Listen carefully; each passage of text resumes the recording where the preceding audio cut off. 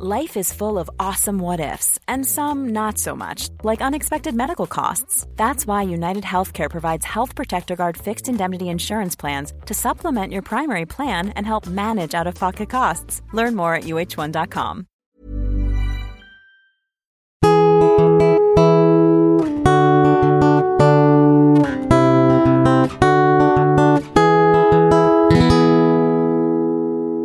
Welcome to Bridge the Atlantic. We are your hosts, web designer Ross Barber and singer-songwriter Marcia Novelli. This week we are joined by New York-based independent singer-songwriter Ron Pope. Ron has released 4 albums independently, and his music can be heard on shows including The Vampire Diaries, 90210, and So You Think You Can Dance. Ron's currently working on a new album, and we're excited to hear about his experience as an independent musician and what's coming up. Hey Ron, how's it going? Hey. I'm great, fellas. Thanks for having me. No worries. How's that cell phone working as an internet connection right now doing for you? So far, so good. All of the internet is apparently down in Brooklyn. So, like I said, yeah, everybody that's making like artisanal candles that smell like ostrich eggs and stuff, like all that ridiculous nonsense that gets created in Brooklyn. They're without internet right now, so. Well, I don't think you're going to be getting any sponsorship or licensing deals from those guys. Exactly. Yeah, definitely. So, Ron, right off the bat, tell us 3 things about yourself that everyone should know. I am not Dr. Dre. I would say that's the first thing. I'm not Dr. Dre. Wow. Well, I mean, you learn something every day, really. So. That's one. I'm not Dr. Dre. Breaking the news on Bridge the Atlantic here. Yeah, that's... Because sometimes you look at us and you're like, oh my God, is that Dr. Dre? And I'm like, no, please. please. So I'm not Dr. Dre. I am not a reggae artist either. No reggae at all. No reggae to speak of.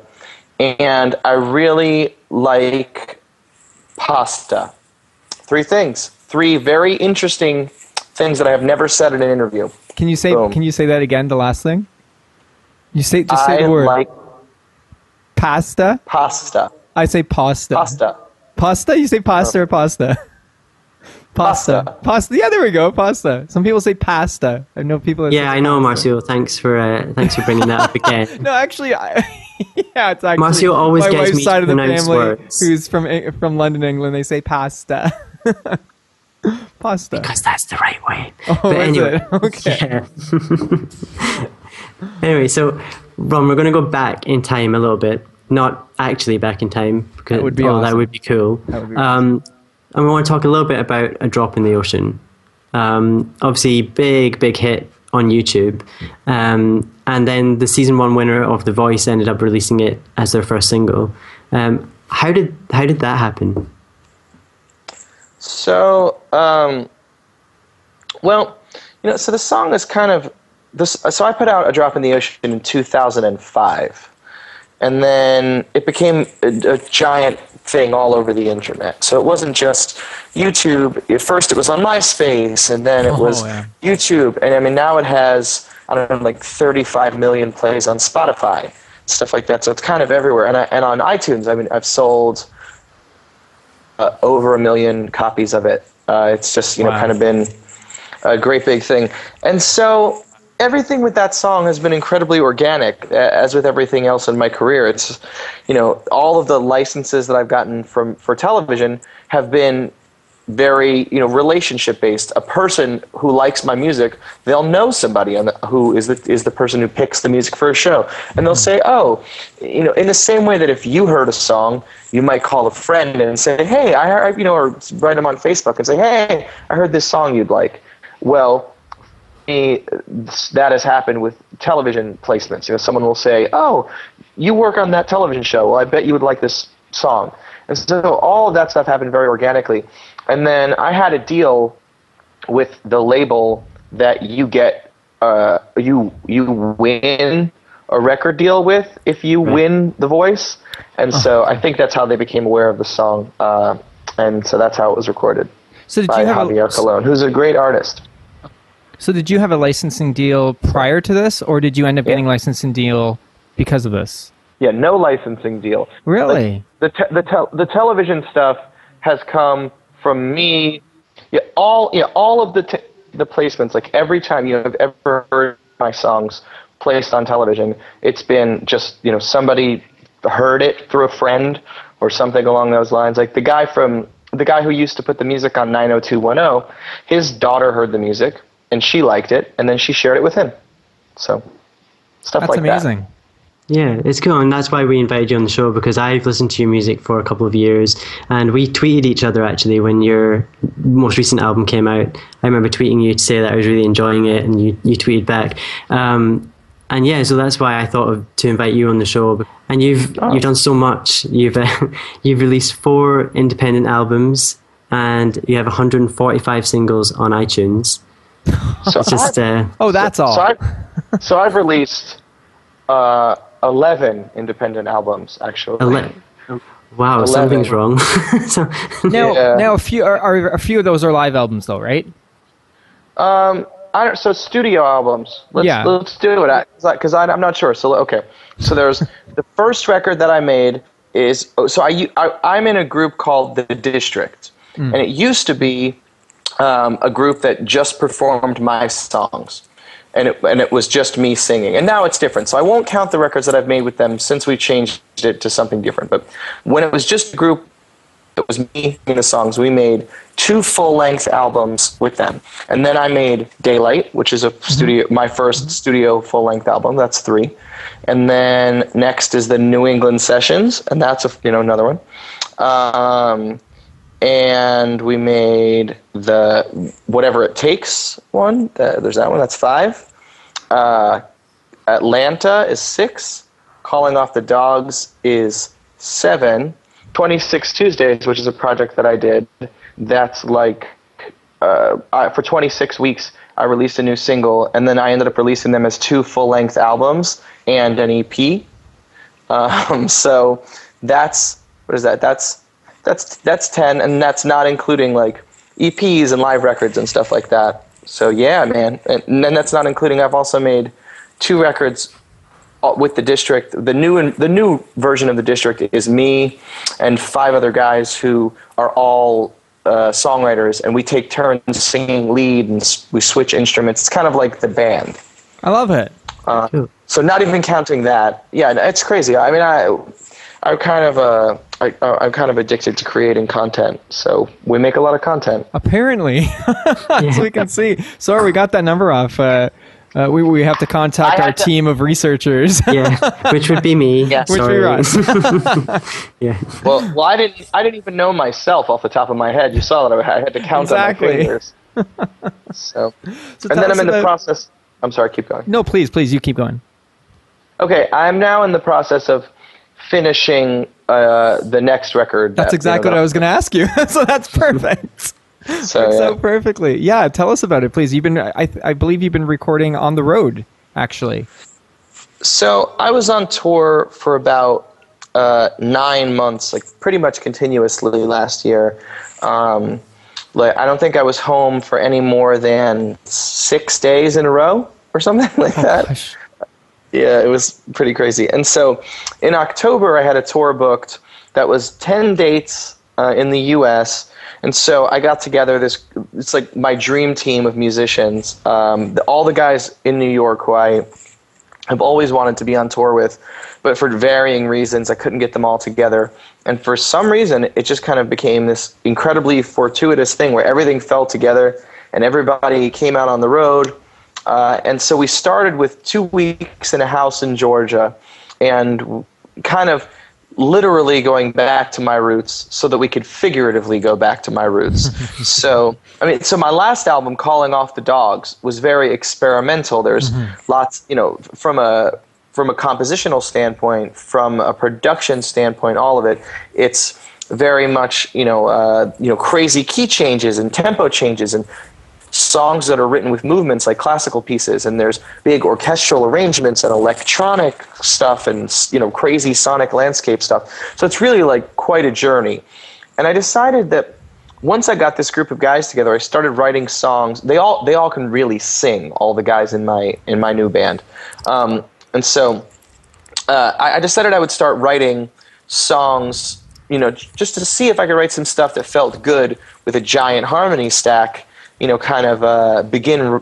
It turned into a very rootsy thing automatically because I just started writing these songs for a big group of people to sing. And so then we started in a house in Georgia for 2 weeks before the tour, and we started recording there and hanging out there and rehearsing because I could never get everyone all together until 2 weeks before the tour. So I just transplanted them all from New York and then locked them in this house, basically. And so we ended up, we recorded all of the shows on the tour. My buddy Ted Young, who's a Grammy Award-winning engineer and incredible dude, he engineered my last album. And so I said to him, I was like, hey man, do you want to come on tour with us? And, asking a guy who's a studio engineer to go on tour, that's not what they do, So, I expected him to say, I'm used to being in a climate-controlled environment all day. and instead he was like, you want to go on tour? Hell yeah, I want to go on tour. Where could my bunk be? Let's go. And so he came on the road, and so we recorded all of the show like super hi-fi. And then back in New York, we've been back in the studio finishing the records. So at this point, we've recorded a ton of stuff, and I think we're probably going to do a handful more, just like a couple more days in the studio, and then we'll be done. And then I think it'll probably come out next year. That's my guess. That's exciting, man. What sort of? I know you said your last one was a lot more experimental. I know you're going back to your roots here, but what could you say is the new direction that you're going if you had to really pin it down? Well, I think. First of all, there's a lot of great big harmonies on it. I would say it's something like, there's something very American about everything in the record. It's like big harmonies, like electric guitars. All the instruments on the record are real. Cool. Like instead of my last album, we had stacks of synthesizers to the ceiling, and on this album, the keyboard player only plays Hammond organ, a Rhodes, a piano, and an accordion, and that's it, as an example. Like, it's much more organic and rootsy kind of than what I have been doing the last couple of years. And that sounds really exciting, actually. And I think it's important as an artist to keep treading different water, too, you know what I mean? And not just staying in one route. Yeah, I would say you have to go wherever the muse takes you. If you want your next record to sound like this record, Mazel Tov. Do what you want to do. Yeah. But for me, inspiration took me to this place. Getting this incredible group of musicians on board for the tour just inspired me to start writing music for this group. So it turned. I didn't plan on making another album so quickly. I kind of thought that I would, take a while and take some time off, but that's not what happened. Well, you can't really plan life sometimes, right? Yeah, exactly. Ever. What sort of advice would you have about referring to writing and recording on the road? Because here's some artists doing that, but I can't imagine it's the easiest thing to do, particularly to record on the road. I guess it depends on your setup, though, right? I think that writing on the road is much harder than recording on the road. Because you don't have any time. Mm-hmm. Like, on this tour, for instance, we would go to. We were in a bus, and so you go to sleep in the bus. You wake up in the morning, and you're in front of the venue. You load your stuff in. You set up. It takes forever to set everything up. You have sound check in the afternoon. It's and then you're like trying to take a shower. You're trying to get ready.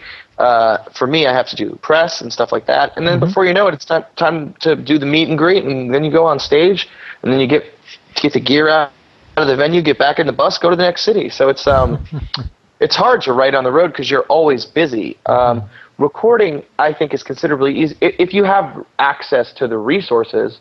For us, like, we rented 2 Pro Tools rigs that we ran in tandem, so we had a real-time backup of the show.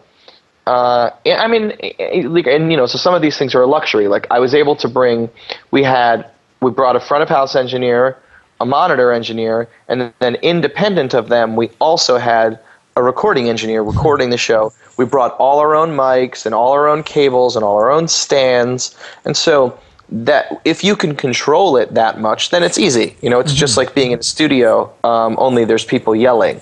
Otherwise it's a studio.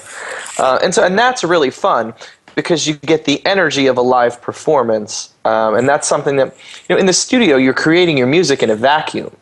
And so for this tour, it was really exciting to take these brand new songs that no one had ever heard before and then play them in front of people.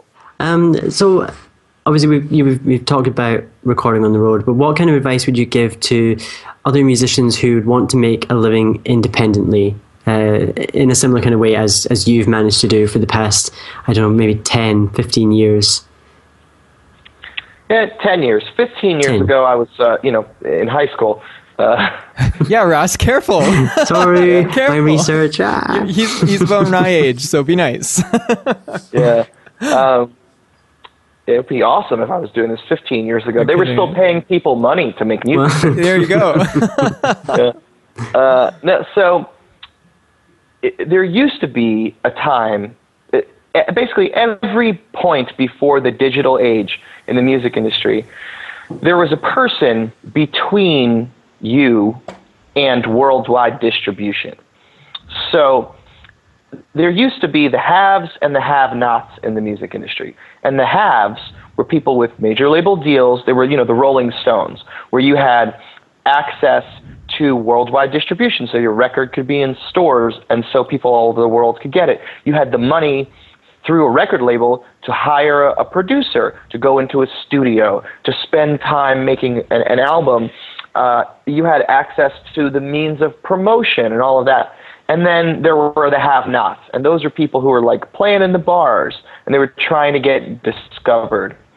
And one of the things that's happened over the years, first of all, the distribution process has been democratized to an extent, because you can go, sign up with a company like TuneCore, which is who distributes my music, and for I don't even know how much it costs. I believe it's like less than $100 an album.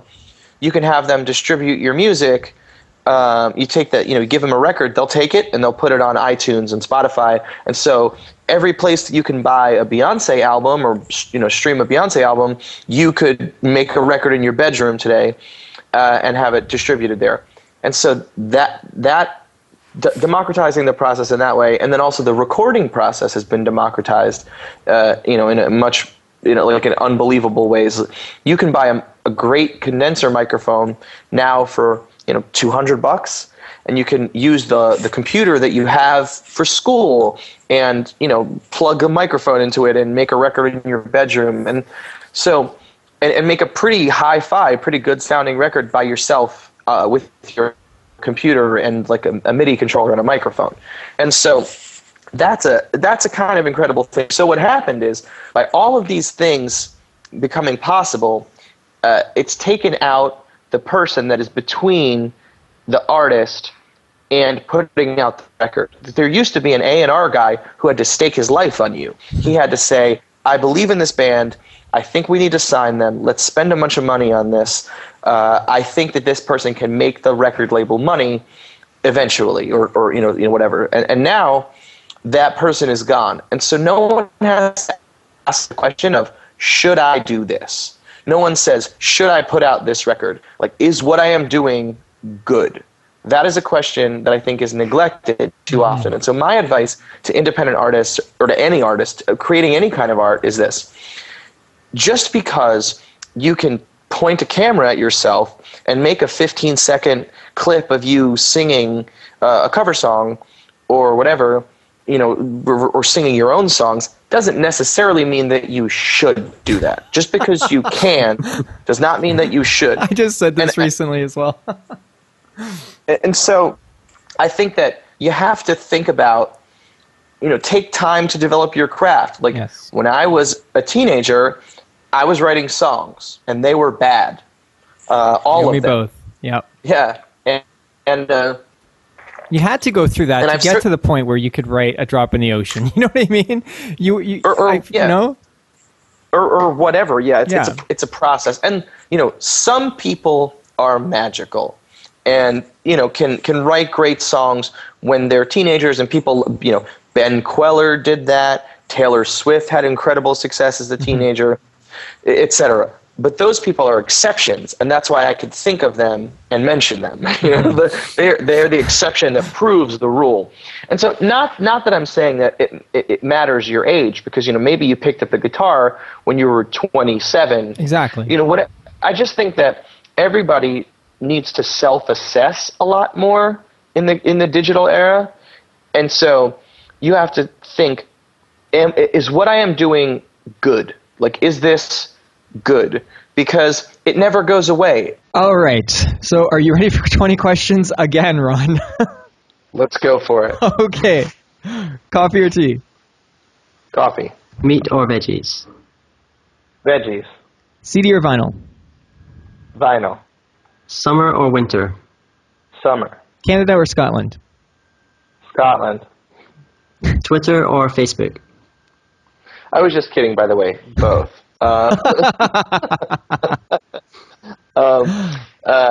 Facebook. New York or Atlanta? Both. Breaking Bad or Homeland? Neither. Eek! Indie or major? Major. Bruce Springsteen or Bruce Willis? Springsteen. Football or baseball? Baseball. Friends or Seinfeld? Neither. Eek again. Simon or Garfunkel? Garfunkel. Garfunkel. Yeah. The Voice or American Idol? Neither. I'm with you on that, brother. Michael Jackson or Michael Bolton?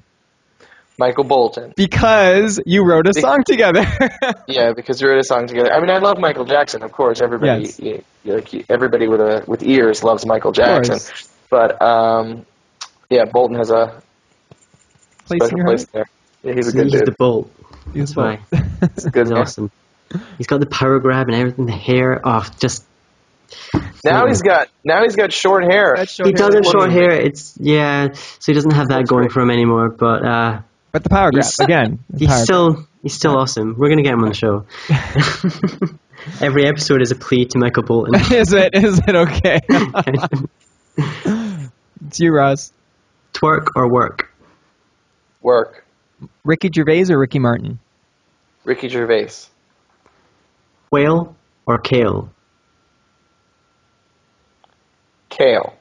That's because you know what's up. You know what's good for you, man. Bette Midler or the Riddler? Bette Midler.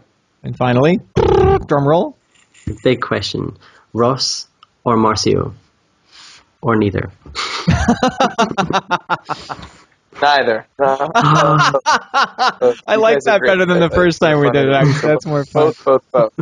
Hey, man, that's the first time we've actually, just to our listeners and viewers, it's the first time we've ever actually had a problem with 20 questions. We did it once and we completely lost it. So thank you so much for being a good sport and doing that again with us, Ron. That was it was still fun the second time. Yeah, but getting the internet to come out of my cell phone has been a journey. Yeah, it has been. Least. But hey, it's a pleasure to be just chatting with you. So well, thank you guys for having me on. Yeah, before you go, we would just like to ask: is there any music recommendations you have? What's been spinning on your probably metaphorical record player these days? Unless you are still a vinyl guy. You know, I do keep a record player, and I have a bunch of vinyl. I'm jealous. But I mean, it's hard because while vinyl is really cool, you have to be actively listening. Because every 20 minutes you have to turn it over unless you have one of those turntables that does it itself, and I don't. So, well, do you light artisanal candles while you put on your record player while riding your one gear bike?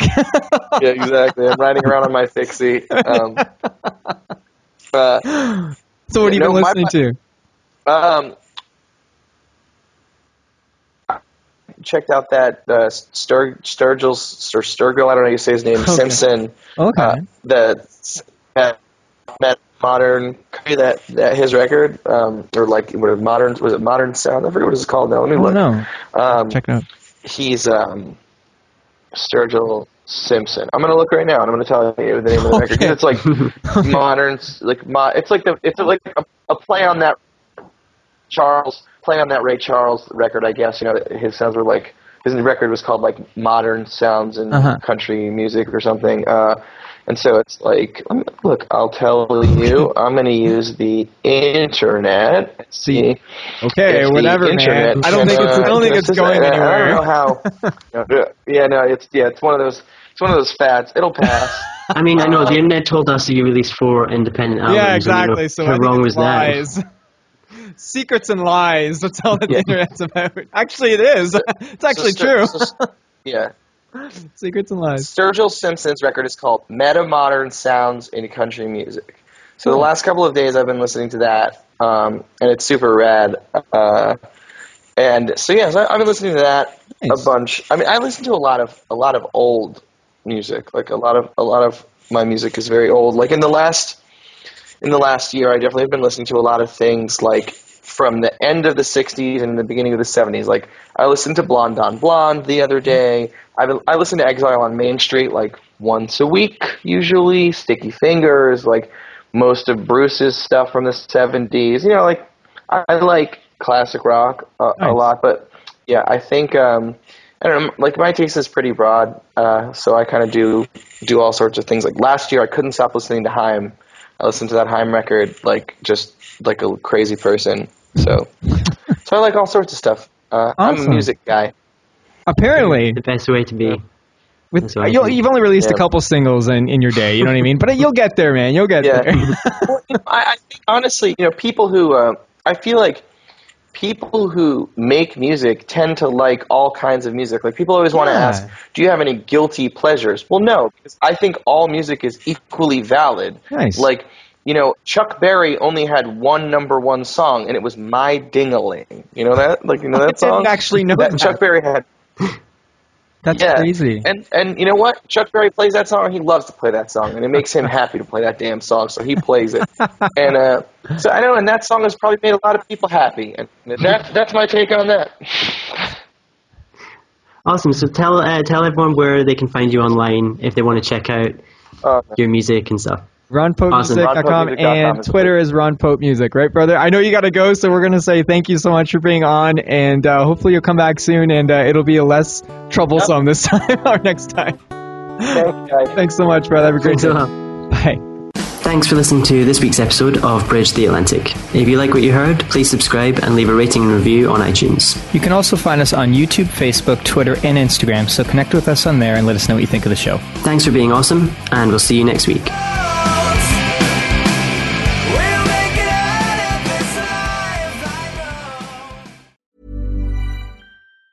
Planning for your next trip?